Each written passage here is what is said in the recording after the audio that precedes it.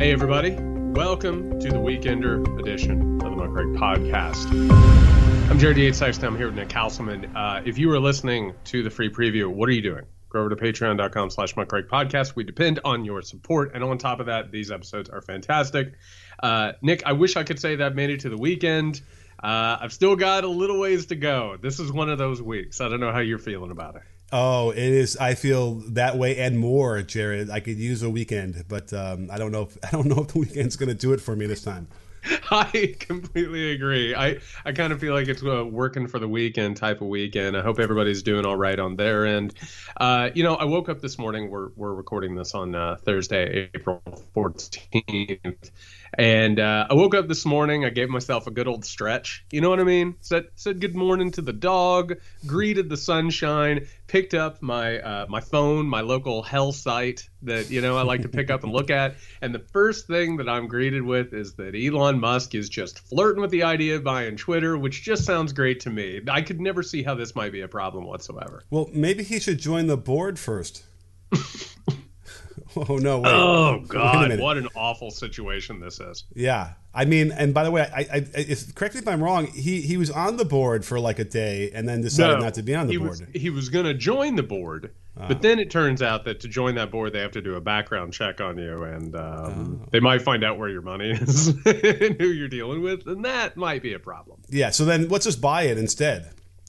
So before we get into the implications of this and some of the more interesting aspects of it, it seems like the offer at this point is just to totally buy Twitter, as is the case with shitposter Elon Musk. We never have any idea whether or not he's serious or not. He offered to solve world hunger and then just basically laughed about it. Almost like one of those cartoons. You remember those with the rich person with the top hat and they had the fishing line and the dollar? Remember those cartoons? Sure. Yeah. Okay. Yeah, that's his move. And it seems like he is now offered to buy Twitter for roughly $40 billion, which for Elon Musk is, the money he finds in between his couch cushions.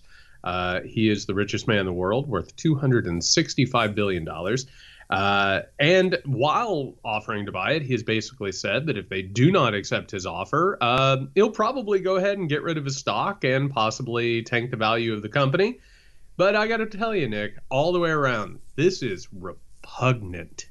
This is disgusting stuff. Hey, this is capitalism at work. It's capitalism. It works, man. Yeah, I mean, this is what capitalism is, and he's offering. Like, here's the interesting thing: is that Twitter has shareholders, and when they realize how much he's offering in terms of price for the stock, I don't know if Twitter can turn it down. Without it's in the best interest of the stock holders to make money, and he's offering a wildly higher value than what Twitter is supposed to be worth. So this might work, I suppose, and I don't know what happens at that point. It's a lot like being a Hollywood mogul who doesn't want to give the big part to the young Hollywood singer, and he wakes up with a horse head in his bed. That's a lot like what we're dealing with here. You have literally one of the most influential, powerful websites in the world. Mm-hmm. Top 5 easily, if not top 2, I would say. And Elon Musk, just on a lark at this point, is now basically holding them hostage. And let's say he spends that $43 billion, not like still the richest man in the world, kind of like Jeff Bezos buying the Washington Post. Like, it's almost, Nick, and you can tell me if I'm wrong here, because maybe I'm completely off. It's almost like having people having this much money at their disposal is a dangerous thing. Tell me if I'm wrong here. No, you're not wrong. I mean, here's the thing. The influence, here's a bunch of different things. Like, how does Twitter aggregate their stuff? How do they display it in your timeline? It's not very transparent. We don't necessarily know. And so you can shift the influence or the thought process of a lot of people on Twitter by simply playing with that algorithm a little bit. I don't know about you, but do you get ads in Threads now? Oh, because I've been seeing that.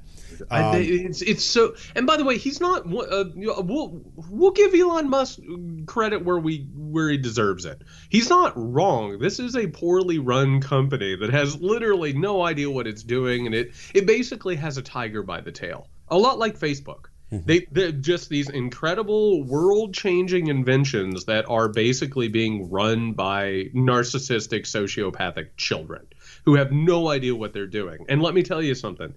I really do believe that he could unlock something in Twitter. And we have already seen that social media companies not only can change elections, they can change societies, they can lead to genocides. I mean, like, for someone like an Elon Musk to have control over a site like this, the ramifications are huge. Now, the other thing is he could acquire it and then bring it private. And then it's really not transparent at all. And then, I mean, in theory, it could cease to be or have the influence it does going forward if Elon Musk makes it into shit, right? If he does things that are draconian and clearly non-transparent, it's very possible that it could cease to be as important of a platform. Hard to imagine, right? Because once something is established like that, it seems like, you know, they don't go away so easily, but it is concerning, yes, especially because, yes, one man could move that. Do we even know, by the way, just on the side, like where he stands politically anyway? Well, I mean, the main political ideology of Elon Musk is Elon Musk must have all of the money and all of the resources. Right, the dollar. That's it. I mean, that whatever stands in his way. I mean, he is a classic sort of evil libertarian figure. Like, he literally would destroy a government if he possibly could. And I have to say, like, look what's happened with in these authoritarian countries with Twitter, Facebook, Apple, you name it. These tech companies, they're very obsessed with continuing to profit and gain their own power. They go into these nations and they're like, what do you need? Oh, you just want everybody cut off from everything? Oh, you need to control and surveil people? Absolutely, we'll do that. Now think about that happening in the United States of America and by the way, Twitter's main function, besides obviously having bad faith arguments with one another and sharing memes, the main function of Twitter is it's where people now go to get their news. Yeah. That is the main sort of valve of communication at this point. And the idea that he would take control over that, I mean, you want to say Jeff Bezos taking over the Washington Post is troubling. I mean, this is on a whole new level. Right. Well, did Bezos do a terrible job ever taking over the Washington Post? I would say, and again, this is one of my main critiques, I think any world in which Jeff Bezos can basically rifle around in his pocket and find the money to buy one of the largest newspapers in the world and have control over that as an organ of news, I think that's a problem. I think that's a real issue. The fact that we have not figured out the proper way to have a healthy news media that functions without these absolutely sociopathic billionaires. Right. Well, I mean, that said, the parallel to that is we haven't figured out how to make this work when they're dependent on revenue. Right. Oh, we figured out how to do it. Okay. But it's been screwed over many times. I mean, it used to be you put an ad for pantyhose in there, and now it's just a whole different ballgame. Yeah, I don't know. I mean, I was kind of going through quickly what Musk's changes he wanted to do, and a lot of them are just sort of bottom line stuff. Like, you know, if you pay for Twitter Blue, which is like a subscribing thing, then you get automatically verified with a blue check mark, like big deal. And then he wants that, by the way, that would get rid of ads in your timeline, which I certainly wouldn't mind. So, you know, there is a notion that maybe he could make Twitter work better, but listen, add this to the list of things that are giving everybody anxiety, at least, you know, for the time being. Nick, he's going to open up the gates. Yeah. It's not just going to be about Twitter Blue. I mean, you're going to have the big dog coming back. You're going to have the real Donald Trump coming back.